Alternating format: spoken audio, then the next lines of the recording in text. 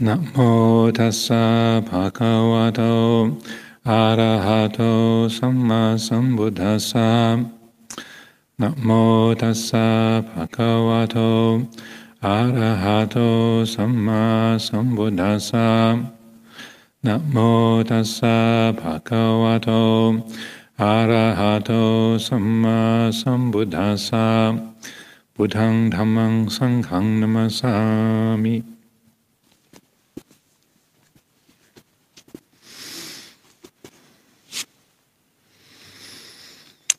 Continuing with the talk, Everything That Arises Passes Away.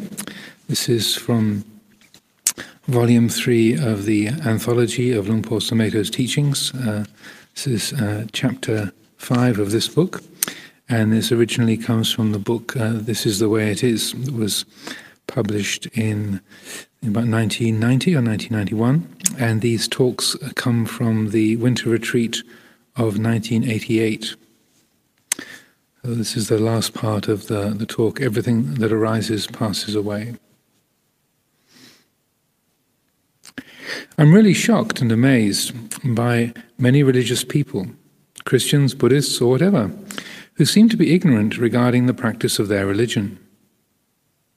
Few people seem to have any perspective on religious doctrine and belief and disbelief. They don't bother to find out. They're still trying to describe the indescribable, limit the unlimited, know the unknowable, and not many look at the way that they are. They believe what somebody else has told them. In Theravada Buddhism, monks will tell you that you can't get enlightened these days. There's no way you can even attain stream entry, the first stage of sainthood. Those days are past. They believe enlightenment is such a remote possibility that they don't even put forth much effort to see that all that arises passes away. So monks can spend lifetimes reading books and translating suttas, but believing that they're unenlightened and it's impossible to become enlightened. But then, what's the point of religion anyway? Why bother if the ultimate truth is so remote, such an unlikely possibility? In that case, we might become like anthropologists, sociologists, or philosophers, just discussing comparative religion. So what Luang Por is pointing to here is how we can take those kind of, say, communally agreed judgments, and that was certainly the case in Thailand. I'm not sure about other countries, but 100 years or so ago, it was believed the age of the arahants is over, and no one can become enlightened these days. And the best thing we can do is to make merit, practice, study the teachings, practice, and do meritorious, wholesome actions, and to cultivate good karma so that then we can be reborn in the time when there's the next Buddha, the Maitreya Buddha has come along, and then things will be much more ripe and it'll be an age of arahants once again. And so that kind of belief was a common, common understanding or common perception in Thailand, at least a couple of hundred years ago. And so great teachers like Venerable Ajahn Mun and his many disciples like Ajahn Chaj and Mahabua and others, they spent a lot of time and energy saying, this is just an idea, or that if it wasn't possible, why do the teachings describe the ways and means whereby we can work with our minds, watch our minds, train the mind, and enlightenment can be realized? And so that a lot of the Thai forest tradition, the effort was focused around encouraging people to realize that the idea that the age of enlightenment is over, or you can't become an arahant in these days, that's just a perception, not something that has to be believed. And particularly, also, it was the case in Thailand that it was felt that lay people shouldn't meditate; that it was not safe or wasn't appropriate. And again, many of the forest ajahns spent a lot of time encouraging lay people to practice meditation and to see that the Dhamma teaching was as relevant and as accessible to them as to monastics. And I think similarly in Myanmar, there was a lot of effort from the 1950s onwards in particular to encourage the lay people to be practicing meditation and not seeing that was something out of their reach or something that they couldn't make use of. And it can be quite, say, obstructive how we can underestimate our own abilities, our own skills, or how things are for us, even just because of the way that we name things. We say, oh, there's. I remember many years ago I was living in a monastery, and there was one of the junior monks was talking with some lay people. The lay people had come to visit, and the Ajahn wasn't about at that time. So this junior monk was talking to the lay people, and they were asking questions about meditation. And this junior monk made these comments that, well, in the suttas, in the books, it talks a lot about absorption and jhana. The lay people who had come were asking about those questions. And just as one of the lay people was here the other day, I think Roman had a question about jhana, and similarly they said, well, what about this? You hear so much of what this is, how this is spoken of in the teachings, and how do you relate to that? And so this junior monk said, oh, well, personally, I don't know anything about jhana. I've never had any kind of jhana-like experience, but in the books it says this and this and this. And then at that time, then the Ajahn showed up and joined in the conversation. And then after the lay people had gone, he turned to the junior monk and said, what do you mean that you don't know anything about jhana? Don't be ridiculous. And this junior monk said, huh? What are you talking about? He said, well, you couldn't possibly sit as still and as quietly as you do and have your breath go so still. I sit next to you all the time. You couldn't possibly sit that still as you do, if you hadn't reached at least first or second jhana. Don't be stupid. And then for that, it was a very interesting dialogue, because for that junior monk, it's like, oh, really? Wow. Me, a swan? And then the story of the ugly duckling. And it was a very interesting dialogue, because from the external point of view, the Ajahn, who had more experience in these things, he could see that, well, no, this person's meditation is quite well established, quite refined. His concentration is quite good. But the junior monk himself had sort of had ranked things in. I'm not good at jhana, or that's not something I'm interested in. Ajahn Sumedho doesn't emphasize that. But I do my best with the meditation. I concentrate as well as I can. But it's not jhana or anything like that. And that he'd been labeling it in that way, and sort of regarding the mind state in that way. But from the outside, it looked very, very different. So it was not that I want to cause any of you to suddenly think, oh, maybe I should check with one of the Ajahns and see if they can assess me from the outside. So I don't want to feed that particular perception. But to me, it was a very helpful dialogue, and in the context of what Luang Por is saying here, it's important to know how we name things, how we label what we're doing, how we label how things are, and what we take for granted, the beliefs that we have, the assumptions that we make, and the kind of the labels we put on things, the form that we give things, because a lot of that can be unconscious. We can be setting limitations or seeing things in a particular way. Well, that can't be good because it doesn't fit my preferred way of categorizing goodness, or that's irrational because it doesn't match my particular set of preferred beliefs.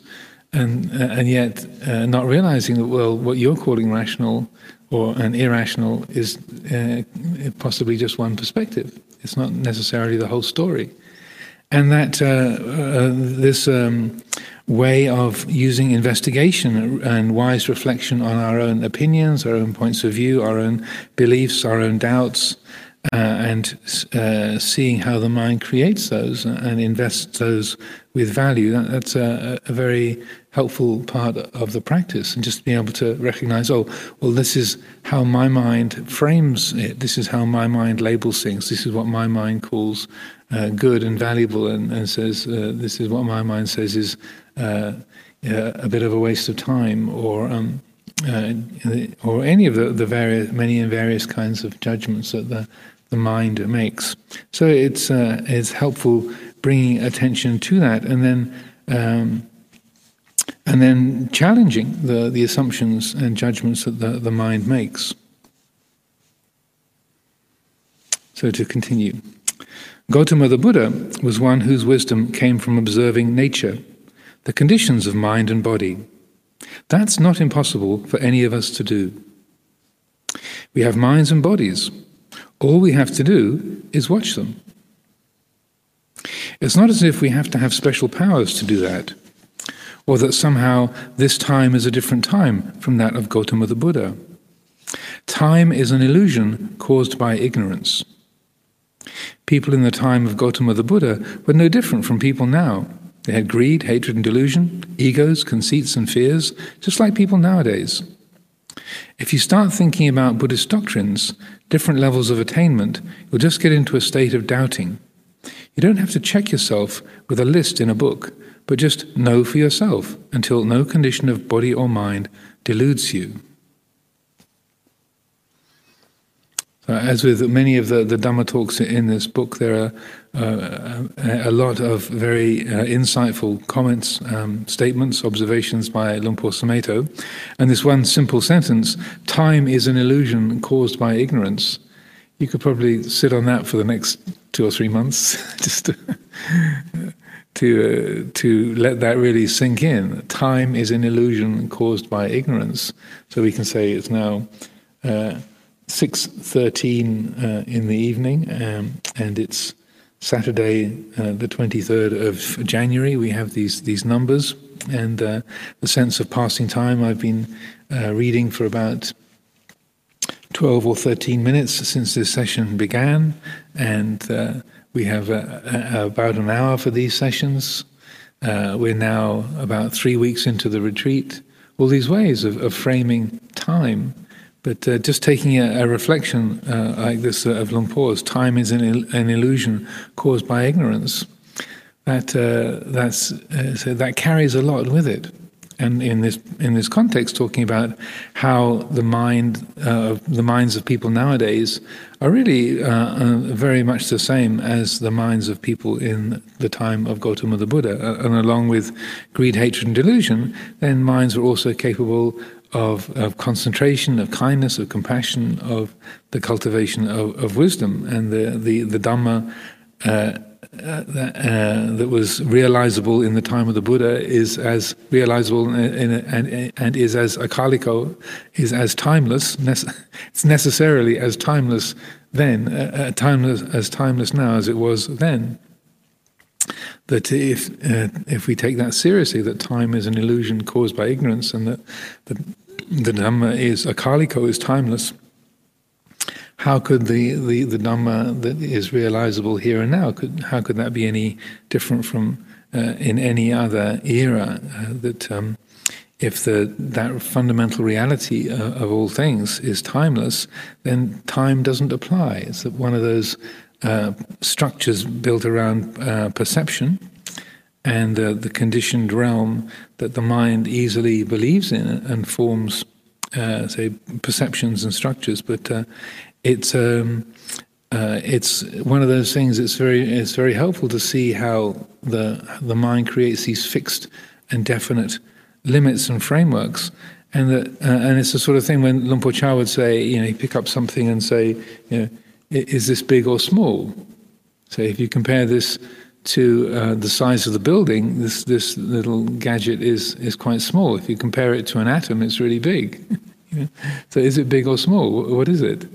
And then similarly with time, you can say, the Big Bang happened 13.8 billion years ago. That was a long time ago. Well, compared to what? And they can say, well, the universe expanded incredibly rapidly, and so from a single point, then the universe expanded from the Big Bang to how large it is now, immeasurably vast now, but vast compared to what? And we say 13.8 billion years ago. Well, that's a long time Compared to what? Or you say, well, the universe expanded incredibly rapidly, so that within the first sort of 10 to the minus 38 of a second, then the universe expanded to so many meters across in that first microscopic instant. You say, well, 10 to the minus 38 of a second, that's a really short period of time. Is it? Compared to what? If time had just begun, we say, well, that's a really short. I mean, that's like a microsecond. That's a really short time, but compared to what? What are you measuring it against? And not to get too lost into into astrophysics or particle physics and such like, I feel it's useful to be doing these kind of mind experiments, thought experiments, and to say, oh no, that's right. Well, I call this big, I call this small, but is that really the case? That's only because of the conditioning of perceptions. If your mind is really bright and clear, and the body is free of pain, how fast does an hour of meditation go by? It's just can be really quick. If you're say you're aching and your mind is filled with miserable states and is raging about something or is anxious about something, and you're really in a middle of a lot of mental turmoil. You can take a look at your watch and think, oh my goodness, it's only been 7 minutes. What? Another 53 minutes to go till the end of the hour? No, I can't. Yeah. So just those 7 minutes have already felt like an eternity. So how long is the meditation? Is it just gone by in a flash, or is it in an eternity? So when Luang Por makes this kind of a statement, time is an illusion caused by ignorance, I feel it's really one of those areas to explore and to see how we take identity and time and place to be so fixed, so solid. I am this person, I'm sitting here, time is passing, it's now 19 minutes and 23, 24, 25 seconds past 6. We take these perceptions as so solid and permanent and absolute, and a lot of the development of insight is in exactly the challenging of that, and the beliefs that we have, the conditioning of our perceptual processes as we have them. Also, within that, and the other comment that Luang Por makes here that I would highlight, if you start thinking about Buddhist doctrines, different levels of attainment, you'll just get into a state of doubting. You don't have to check yourself with a list in a book, but just know for yourself until no condition of body or mind deludes you. So that sense of judging, where am I at? Have I managed to reach first jhana, second jhana? Have I reached stream entry? Have I not? Where am I? What level have I reached? And that the way the mind creates those kind of structures in solid forms, and then so easily identifies with them. What have I reached? Where am I at? What have I got? That subtle kind of conceiving the self-creation around those qualities of experience. They work extremely fast. They're very, very subtle, very fast, very convincing. And so that I feel it's helpful, so that Luang Por brings that in, and it's a very regular theme. So basically, don't bother thinking about those levels of attainment. Just like the junior monk I was talking about, that after having been told that by the Ajahn, it did have a bit of a ripple effect on his mind. He thought, oh wow, well that's something, But that did subside after a bit. But I feel that just being ready to recognize that, well, that's a set of structures. Yeah, they have a certain validity, but we don't have to build our life around them. We don't have to make that particularly solid or important. That's not something that necessarily has to be given a lot of significance. And then with that kind of relaxed attitude, then it's much easier to see when the conceiving mind, that manyati, the conceiving, I-making and mind making happens around that. That's easier to spot because the mind is looking at it all in a much more easeful and relaxed way. People say to me, I can't do all that. I'm just an ordinary person, a layman. When I think of doing all that, I realize I can't do it. It's too much for me. I say, if you think about it, you can't do it. That's all. Don't think about it. Just do it. Thought only takes you to doubt. People who just think about life can't do anything. If it's worth doing, do it. When you become depressed, learn from depression. When you fall sick, learn from sickness. When you're happy, learn from happiness. These are all opportunities to learn in the world. Keep silently listening and watching as a way of life. Then you begin to understand the conditions. There's nothing to fear. You don't have to get anything. You don't have to get anything that you don't have already, and there's nothing to get rid of. I think this, since this talk was given in 1988, that was before Nike chose the "Just Do It" slogan for their trainers, their running shoes. But it was also a very common expression of Luang Por Chah. It's like, don't think about it, just do it. Don't debate with yourself whether you should or you shouldn't. Just do it. Just having that readiness to engage with the practice and to, as Luang Por puts it here, to be learning from everything. If you become depressed, learn from depression. If you fall sick, learn from sickness. If you're happy, learn from happiness. So then, and then the culmination of that, keep watching and listening as a way of life. Then the more that the mind awakens to that realization, there's nothing that has to be acquired that you haven't got. There's no thing that can be got that you haven't got already, and there's nothing to get rid of that you're intrinsically burdened with. The more that the mind awakens to its own nature as Dhamma, then there's nothing to get, nothing to add to the Dhamma, and nothing to shed from the Dhamma. That is a quality that is whole and complete in and of itself. So, any questions, thoughts, comments, reflections? Gaspar, want to come and get the microphone?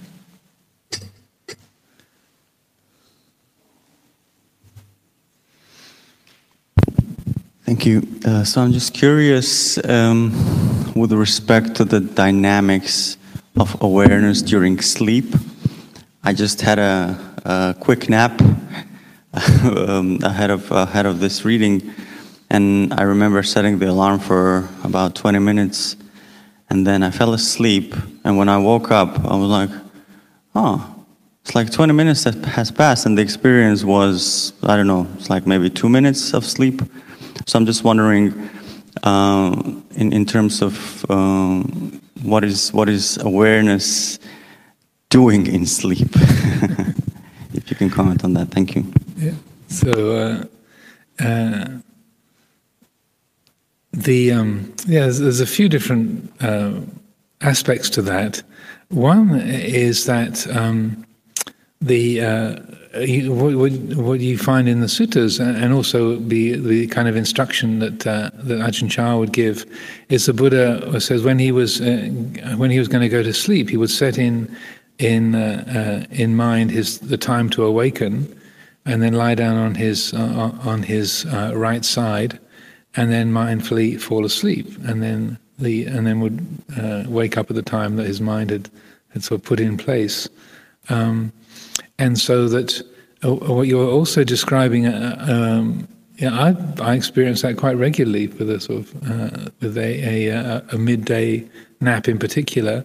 And if the mind is just letting go, usually if I do that, it's about almost exactly 17 minutes. It's more than 15 and less than 20. The mind sort of dips out of consciousness, and then has it sort of goes into sleep state, and then comes out of that.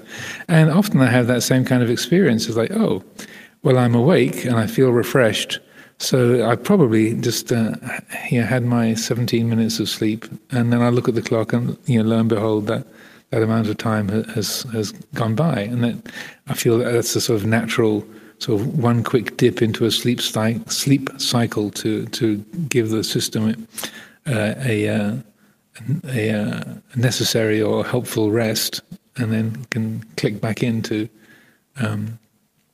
activity. In a way, it's rather like the camera that you have here. That if it's operating and it's doing its recording, then the red light is on. If it's switched on but it's not recording, then the green light is on. So it's on. It's got its power supply, but it's just the recording function isn't happening, and so our mind body system seems to work in a similar way. That the awareness is still present, but it's just not engaged during the time of a sleep cycle. It's very interesting if you study the psychology of sleep, and also I think just in ordinary everyday circumstances, people notice how if you're fast asleep, but somebody mentions your name, then you'll wake up very, very quickly. They don't have to say your name very loudly, but you'll wake up very fast. Or if you hear a sound that's an unexpected sound, like a knock on the door or something like that, then again, it doesn't have to be particularly loud, but because it's unexpected, then the mind will come out of the sleep state. So the ears are working, the system is registering sensory activity, but it's just not engaged at that sort of personal consciousness level. When I lived at Abhayagiri Monastery, I was for about 8 years or so. I lived in a kuti. It was made of straw bales, and it was quite small. And there was a sleeping platform that was suspended from the ceiling. It was like a pointed ceiling, and so it hung from the ceiling by 2 chains, and there was about an 8-foot drop from the edge of the sleeping platform down to the floor. And so all that was that was sort of preventing me from rolling off was the 2 chains. And I'm not very tall; I'm only about 5'8". So, and the gap between the chains was only about maybe 5 feet. So it was really interesting how. And I would climb up a little ladder and then sleep up there. So I lived up there and slept up there for. I didn't live on the platform. I lived in the kuti and I slept up on the platform for 7 or 8 years, maybe 9 years.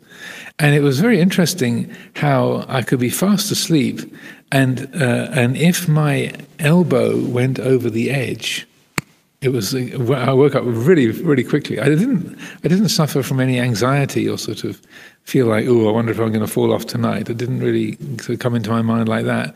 But it was interesting how the signal was extremely clear and acute. If something there was a space underneath an elbow or my foot or whatever it might be, that the whole system was geared. Okay, there's an 8-foot drop that you could be making very quickly. I never fell off it, but it was. I felt it was a good exercise in mindful sleeping, so that you're resting and fully asleep, but the body and the mind are also geared to the situation that you're in.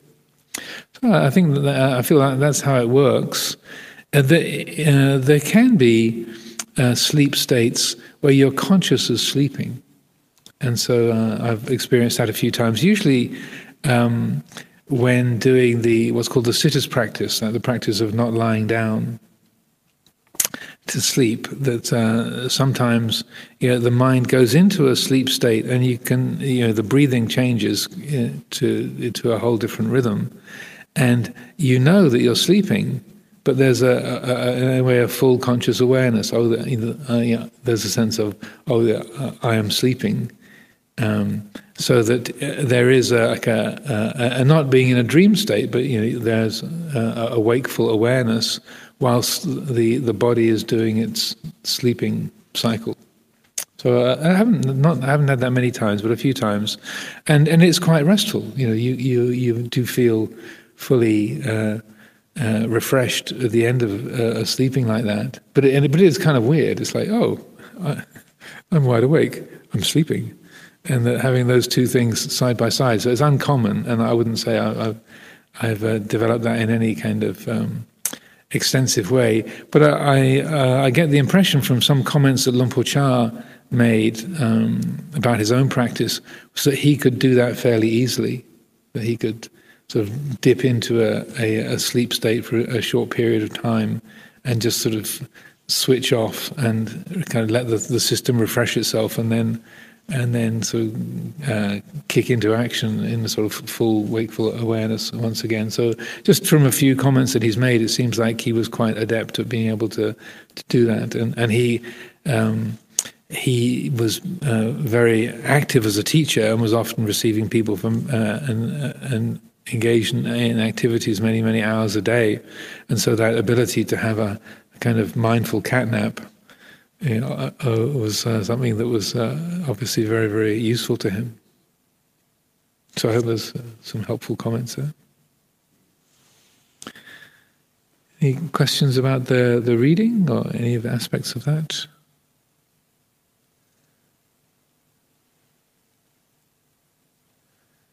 Yes, Anagarika Evgenia.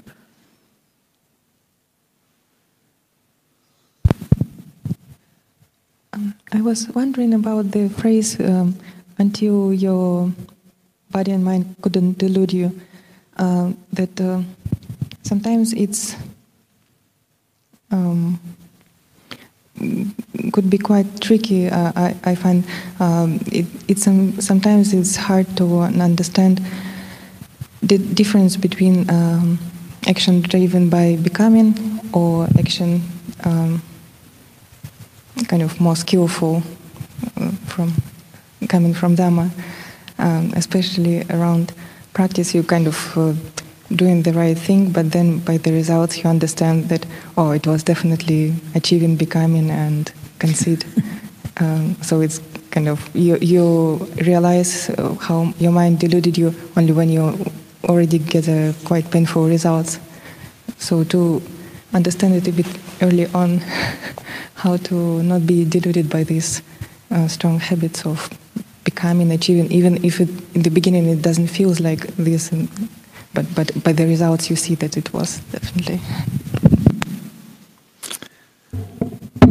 Yeah, good question. I think certainly in the early years of Dhamma practice, it's very difficult to make that distinction. Also, just the habits of taking everything personally or coming from a very self-based place of action is very common. So one example of this that I often quote, and it's interesting that again, if you read Ajahn Chah's teachings, is how when you start doing mindfulness of breathing, it can feel like just breathing is a real chore. It's really hard work, and by the action of paying attention to the breath, there's this me breathing. I'm doing the breath, and just by paying attention to it, it becomes quite hard work. And you think, wow. And this is how it was for me in the early years of meditation. Was I know I've been breathing my whole life, every day, all the time. But when I try to concentrate on the breath, it seems like this real kind of hard work. And like, have I been doing this every day my whole life? This is really a kind of a chore that's quite stressful and difficult to do. And so your rational mind says, I've been doing this all my life, but then the action of paying attention to the breath and trying to follow the breath, there's this whole lot of me doing it, me doing the breath. And it was interesting when reading Luang Por Chah's teachings that when he was a young monk or a novice and trying to meditate, he had exactly the same kind of experience. He would say, I used to work really hard on the farm and planting rice and harvesting the rice and looking after the water buffaloes and plowing with the water buffaloes, and that was I was breathing all day long, and the breathing was nothing. That was really easy. That was totally negligible. And now I don't have to look after the buffaloes or plow the fields, but just sitting here, just breathing is really hard work. This is really really burdensome. It's really stressful. But even though you see that and you recognize, oh, it's because the sense of me doing the breath or me doing the meditation, just by recognizing what's going on, that sense of I, the meditator, I'm breathing, I'm watching the breath, I'm working with the meditation. You can't just snap your fingers and make that attitude go away. It's like the conditioning for that is very, very strong. So what is the best thing to do? I found is to say, well, look at how much the sense of I, the meditator, me, the one who's meditating, me watching the breath, me doing the breathing. Look at the effect, feel the effect that has. So at least you're able to identify or look at the impact of that selfing. And the effort coming from me doing the breathing meditation. But you can't just break that habit. It's like the accent that you have with your speech, or the way that you walk, or the kind of conditioning that we have with our life, with our language, our mobility, the way that we work. Those things are deeply conditioned, strongly conditioned, and you can't just sort of decide for them to be different, and they change. It takes time for things to adapt, and so for myself in those early years, I would say, well, ideally, the mind observes the body breathing, and it's not me doing the breath, but there's simply the awareness of the body breathing, and that the awareness of the breath is not going to change the quality of the breath or the rhythm of the breath, and it certainly will just know the body breathing comfortably and naturally and easily. But to be honest, it took quite a few years to even have that experience once in a while. It was quite a few years of me doing the meditation, me doing mindfulness of breath, me the breather, rather than here is the body breathing and the mind just letting the breath sort of rest upon the attention like a. I used to use an image like if you had a soft feather, like a downy feather, a little fluffy feather resting on the palm. Like you should try to let the breath rest upon the attention like a downy feather resting on the palm of your hand. Just creating a mental image rather than me, the breather, me doing the breath meditation. And so I would use that kind of like a mental image like that, or just naming what was going on. Or here's the impact of me doing the breathing rather than the body breathing on its own and the mind being aware of it. Me doing mindfulness of the breath. It feels like this. So that at least that's being clarified what's going on. It's like noticing your accent, or noticing the way that you walk, or noticing a habitual form that we have. So that then, over time, by consistently bringing awareness to that, or like you're asking about how the making of effort can be free of self-view and I want to get and I want to get rid of, at least you're finding your own ways to clarify that. Oh, here's the Evgenia is trying to get something again feeling. That's what this is. It has this tone, this quality. This is the me trying to get something feeling, or here's the me trying to get rid of something feeling. It's like this, and then in the moments where that relaxes, then or like I would find for myself, like with mindfulness of breathing, when in those moments where it's just the body breathing on its own, and the mind is aware of it. Look at that, feel that, know that, and letting that be fully conscious, or as conscious as possible. What it's like when the effort is being applied without that sort of quality of self-view and conceit and such like, so that there's a conscious appreciation of how effort can be made, free of that me trying to become or me trying to get rid of. So it is ridiculous amounts of patience are necessary. more patience than you'd like to have to use.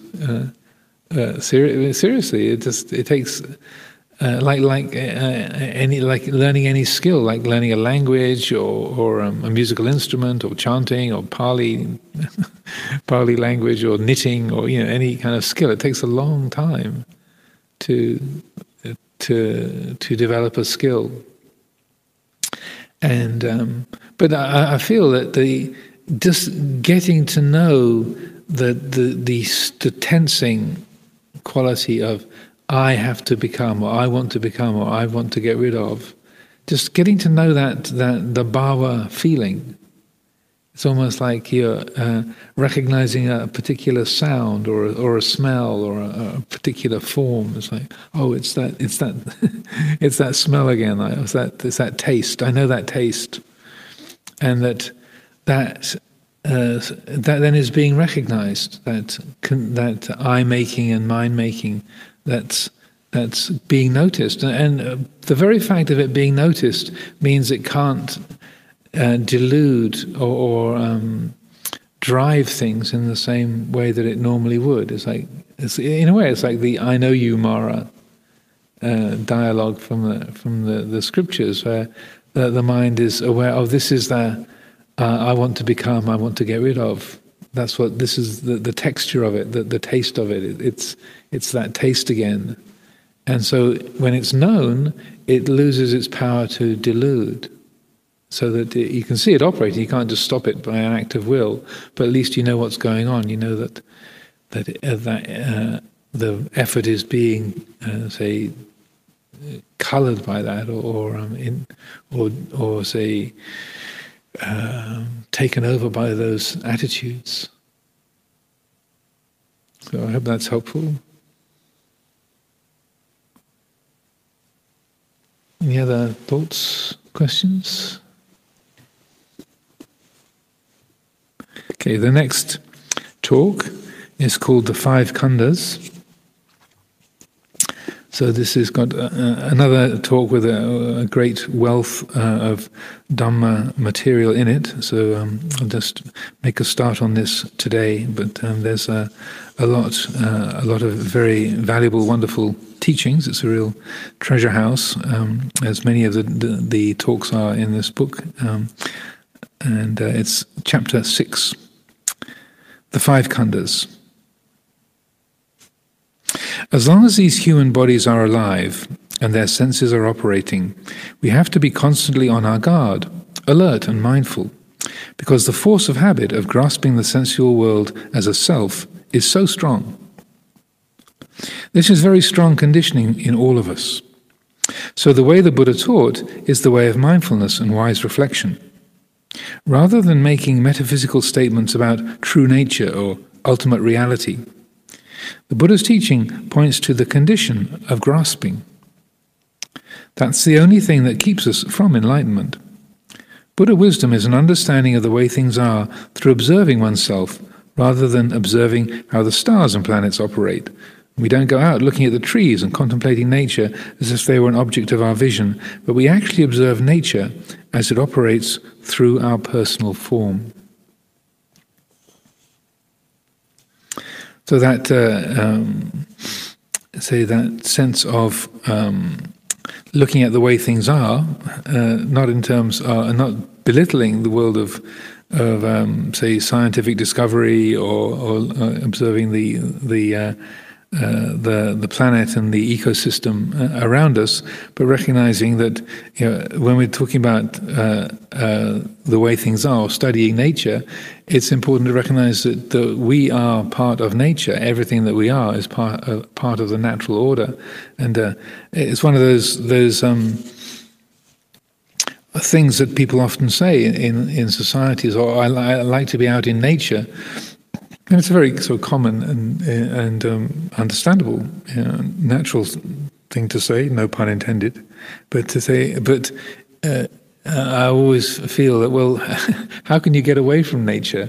That everything that you are, your body, your mind, every idea, every emotion, every memory is part of the natural order. So we can't really get away from nature. Every aspect of our experiential process of seeing, hearing, smelling, tasting, touching is all part of nature. We can't. I know what people mean when they mean I like to be out in nature is sort of away from human constructions, like away from buildings, away from towns, away from other people. That's what they mean when they use that kind of a phrase. But I feel it's also a way that we sort of divorce ourselves from nature, or somehow we feel that we are apart from that, or we've got to get.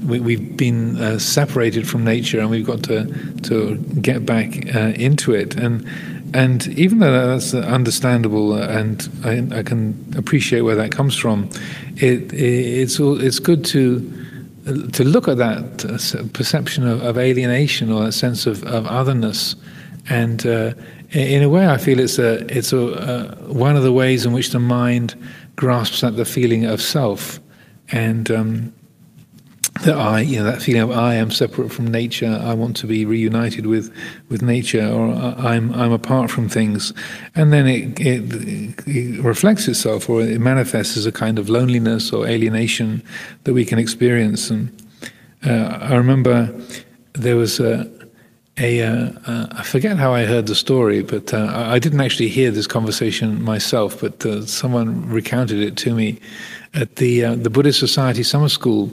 They used to have an annual gathering for a couple of weeks. It used to be in a place called High Lee in Hoddesdon here in Hertfordshire. About 120 people, members of the Buddhist Society, would gather every year for a couple of weeks in this sort of very fine building with beautiful grounds in Hoddesdon.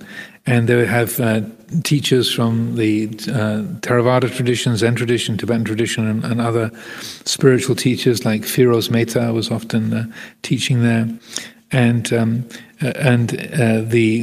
people who participated in the summer school would have different classes, different sessions during the day, and every evening there was a sort of plenary talk. Everyone who was there for the summer school would gather in the big hall, and somebody would give a talk that was for the whole group to listen to, and they're often very inspiring and eloquent, really wonderful teachers like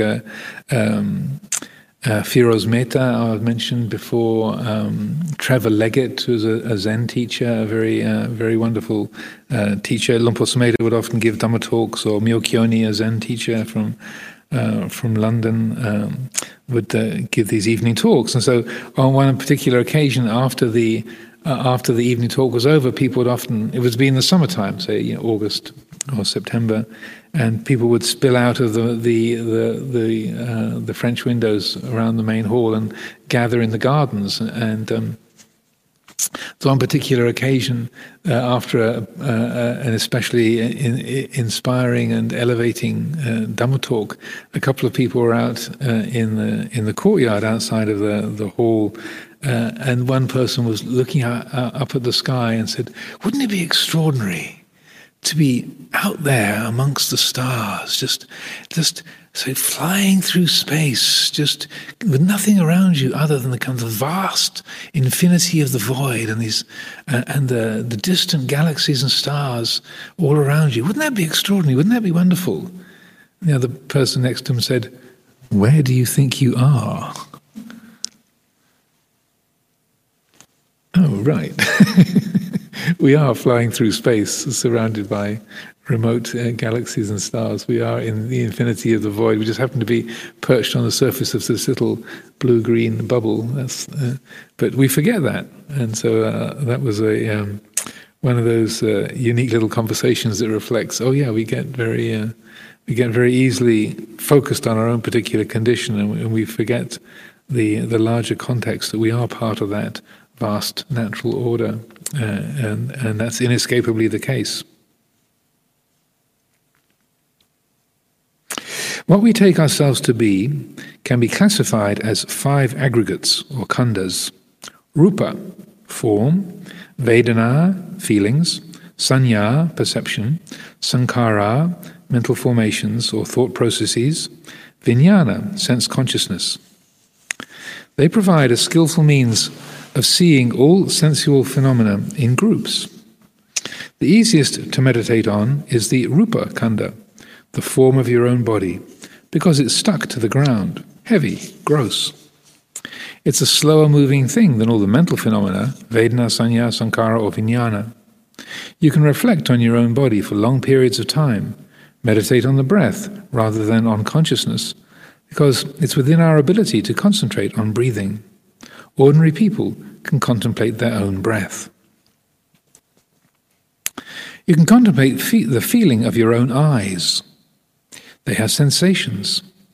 Contemplate the tongue, the wetness of the mouth, or your tongue touching the palate in your mouth. You can contemplate the body as a sense organ, giving you the sensations of pleasure and pain, heat and cold. Just observe what the feeling of cold or heat in the body is like. You can contemplate that because it's not what you are. It's an object you can see. You can easily observe as if it was something separate from yourself.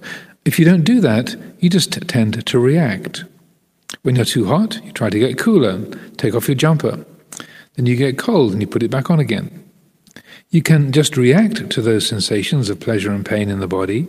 Pleasure, oh, isn't that wonderful? And you try to hold on to it. To have more pleasure. And pain, oh, get rid of that. And you run away from anything uncomfortable or painful. But in meditation, we can see these sensations, and the body itself is a sensual condition that has pleasure and pain, heat and cold. You can reflect on the forms that you see. Just look at something beautiful like flowers. Flowers are probably the most beautiful things on the earth, and so we like flowers. So note, when you look at a flower, how you're drawn to it, being attracted to what is pleasing to the eye.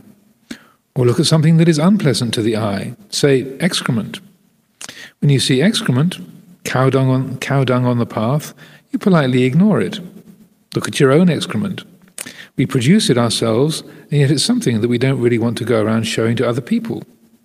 It's something we'd rather nobody ever saw us producing. You don't really feel drawn to going to look at it like you would a flower, do you? But we're quite willing to wear flowers, carry flowers around, have flowers on our shrine. It's not that you should find excrement attractive. I'm just pointing out that you can meditate on this force of the sensory world. It's a natural force.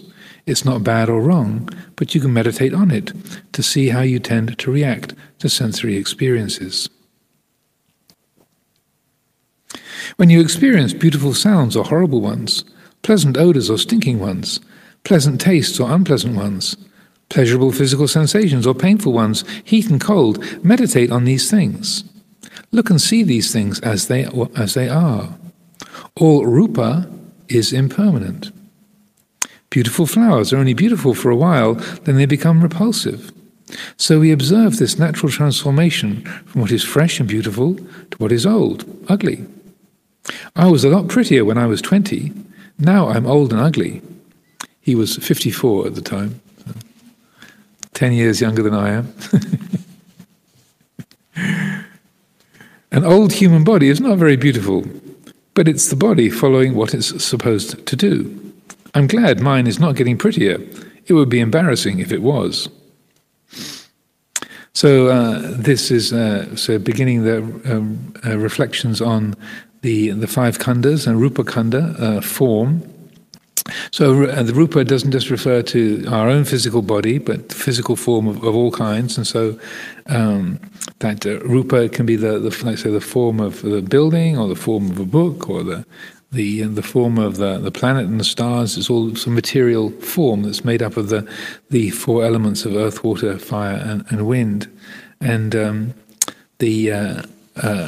the way that Luang Por is talking about it also reflects the fact that when we speak of the 5 khandas, you can't really divide them up completely and absolutely from each other. There's just a convenient way of slicing the pie, so that you have the rupa slice, and then the material form, slice, and then Vedana, sensation or feeling, perception, seeing, hearing, smelling, tasting, touching, mental formations, sankhara, emotions, memories, ideas, initiatives, motives, imagination, and then vijnana, so discriminative consciousness. And so that it's helpful to, even though we use the words sort of quite, and they can be quite specific in some respects, they do overlap a lot. And so just as in Luang Por's talking about rupa here, then also it's involving perception. You know, the form of a flower. You don't know what the form of a flower is unless you can see it. So there's the aspect of sanya, perception, there as well. And also every aspect of the world of form is known through various types of perception. So kaya vijnana, the body consciousness. And so forth, so that it's helpful on considering, understanding the five khandhas, that they overlap with each other a lot, and so that rather than say, well, where does rupa khandha end and where does sanya khandha begin? And okay, what is the vijnana khandha, and how do they connect? How do they overlap? And which is which? So I'm sure quite a few PhDs have been written over the years, and probably many authoritative books trying to sort of specify exactly how each of these is defined. But in many respects, it's just taking the word itself. A khandha is a lump or a heap. The word aggregate, again, it's one of those Buddhist jargon words that you get used to using, but in ordinary circumstances, aggregate, at least in English, tends to mean a kind of small stones that you use for making concrete with. It's a kind of building material. And that so that it's a Buddhist jargon word, but khandha means like a heap or a lump or a pile or a hill, like the town in Sri Lanka, Kandy, comes from the word kanda. It's on a hill. It's up in the hill country. It's a hilly place. So the word Kandy is like where the lumps are in the landscape.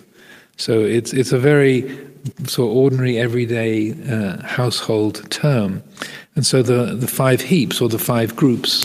So it's like a convenient way of dividing up experience, but there is a lot of overlap. In particular, there's in one of the suttas in the Majjhima Nikaya, the Mahavedalla Sutta, which is a dialogue between Venerable Sariputta and Venerable Mahakotita. There's two suttas, the greater series of questions and answers and the lesser series, they're side by side. And so the Mahavedalla Sutta is number 43, I think, and the Chula is 44. So anyway, in the dialogue between Venerable Sariputta and Mahakotita, then there is this question about the different aspects of the khandhas. And then the question is asked: perception, feeling, and consciousness, are they conjoined or are they disjoined? Are they separate? Can you completely distinguish one from another, or do they overlap? Are they conjoined or are they disjoined? And then Venerable Sariputta replies, they are conjoined. They're not disjoined, because that which we feel, we perceive, that which we perceive, we cognize, and you can't completely discriminate one from another. And so I feel that gives us a very good lead on the area. And so rather than encouraging the mind getting lost in doubt and confusion about exactly what's the difference between sanya, so perceiving, so how is that different from vijnana? If you have eye consciousness, ear consciousness, nose consciousness, tongue consciousness, body consciousness, and so on, mind consciousness, how is that different? How do you draw the line? So just seeing that it's it's like if you have a pie or a pizza. There's how do you slice up the pie? You know, how do you slice up the pizza? You just take a knife and you slice it into a convenient number of pieces according to the people who are there and who might want a piece of pie. And so it's just a convenient way of slicing up the field of experience. So that as we have like in the Anattalakkhana Sutta, the Buddha uses the model of the five khandhas, Rupa, Vedana, Sanya, Sankhara, Vijnana.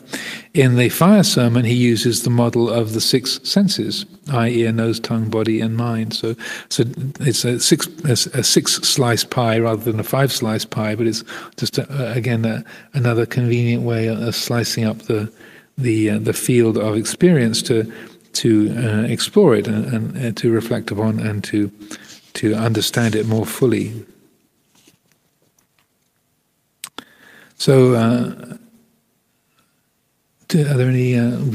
The speaking of time being an illusion caused by ignorance is now the illusion of 2 minutes past 7 already. So, time has gone by. But any final questions, thoughts? Roman, yes, want to come and get the microphone.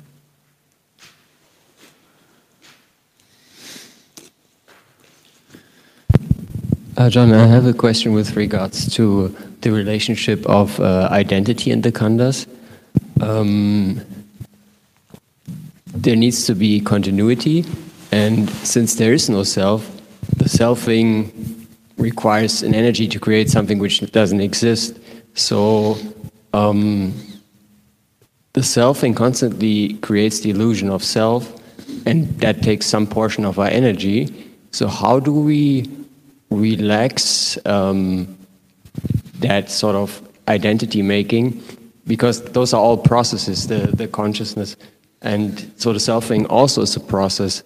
And I wonder how which line of inquiry would kind of dissipate that energy so that we could see more clearly that the identity is being made and upheld while our experience is going on. Well, I think that the short answer is mindfulness and wisdom, or mindfulness and wise reflection. So that because those feelings of self, the ahankara, mamankara, that they're also just mental formations. You know, it's just they're not absolutely real. It's just a particular pattern of attitude that forms for a period of time. So the feeling of self is not self. It's another one of the five khandhas. It's another aspect of the five khandhas that arises and passes away. So that the more that there is the quality of mindfulness and wisdom, and that can be supported by concentration and wise reflection and wise effort, that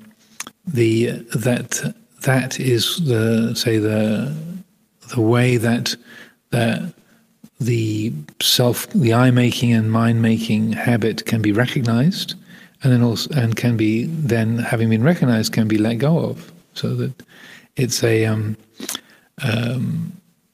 but also it's going to vary from person to person exactly what is going to be effective, because the different sort of channels of attachment or different ways of grasping are going to vary from one person to another. But generally speaking, if as long as there's an understanding, there's like in a way the right view. There's the view that it's easy for the sense of self to form around the five khandhas, knowing that, and that needs something that needs to be looked out for, and then the effort and the mindfulness to say pay attention to follow up on that. Okay, this easily happens. Therefore, pay attention and sustain that attention to that. So that as it's said that right view, right effort, right mindfulness, that they circulate around. They have a particular importance in the practice. There are three elements of the Eightfold Path that have a specific importance in supporting the practice. So if they are say cultivated and strengthened, then that the ability to recognize that I-making and mind-making can be noticed more quickly, more effectively, and can be let go of more quickly and more effectively. But the sense of self is not sacred or special in terms of mental formations. It's just a particularly effective at deluding the mind is particularly sort of convincing and sort of deeply rooted as a habit. But it's just another. The feeling of self is just another mental formation. Speaking of sleep, Gaspar had that question about sleep. One of the things I point out as a way of getting a perspective on this that's not even really related to meditation so much is that most people have the experience of particularly if you have a nap during the middle of the day, when you have that kind of a short but deep sleep, that when you wake up, you don't know where you are. Have you ever had that experience? So have you ever had the experience where you don't know what you are? That you wake up and you don't know what the mind is awake, but you don't know what you are. So it does happen from time to time. And so Sister Jayavira is nodding. I certainly had it a few times. The mind is awake and you don't know what you are, and you have to reassemble the person. It's like, oh. And in that moment, there isn't a sense of self. The mind is awake, but there isn't a me there. And then just like remembering where you are, you have to, oh right, okay, the curtains. Oh right, I know, it's Amaravati. That's from time to time, the whole sense of self is not formed, and it's a very say natural and the kind of ideal opportunity to see how the sense of I isn't permanent. It's not substantial. The mind can be awake, can be fully aware, but not having a me there. There's visual objects and sound and so on, but the sense of me, this person, has to be reassembled, put together. And so that's an everyday example of seeing how that the sense of I is just another mental formation, but it's particularly convincing, and because of the depth of grasping and attachment to that, then it's hard to see, it's hard to recognize, and hard to appreciate. Okay, so let's leave it there for today.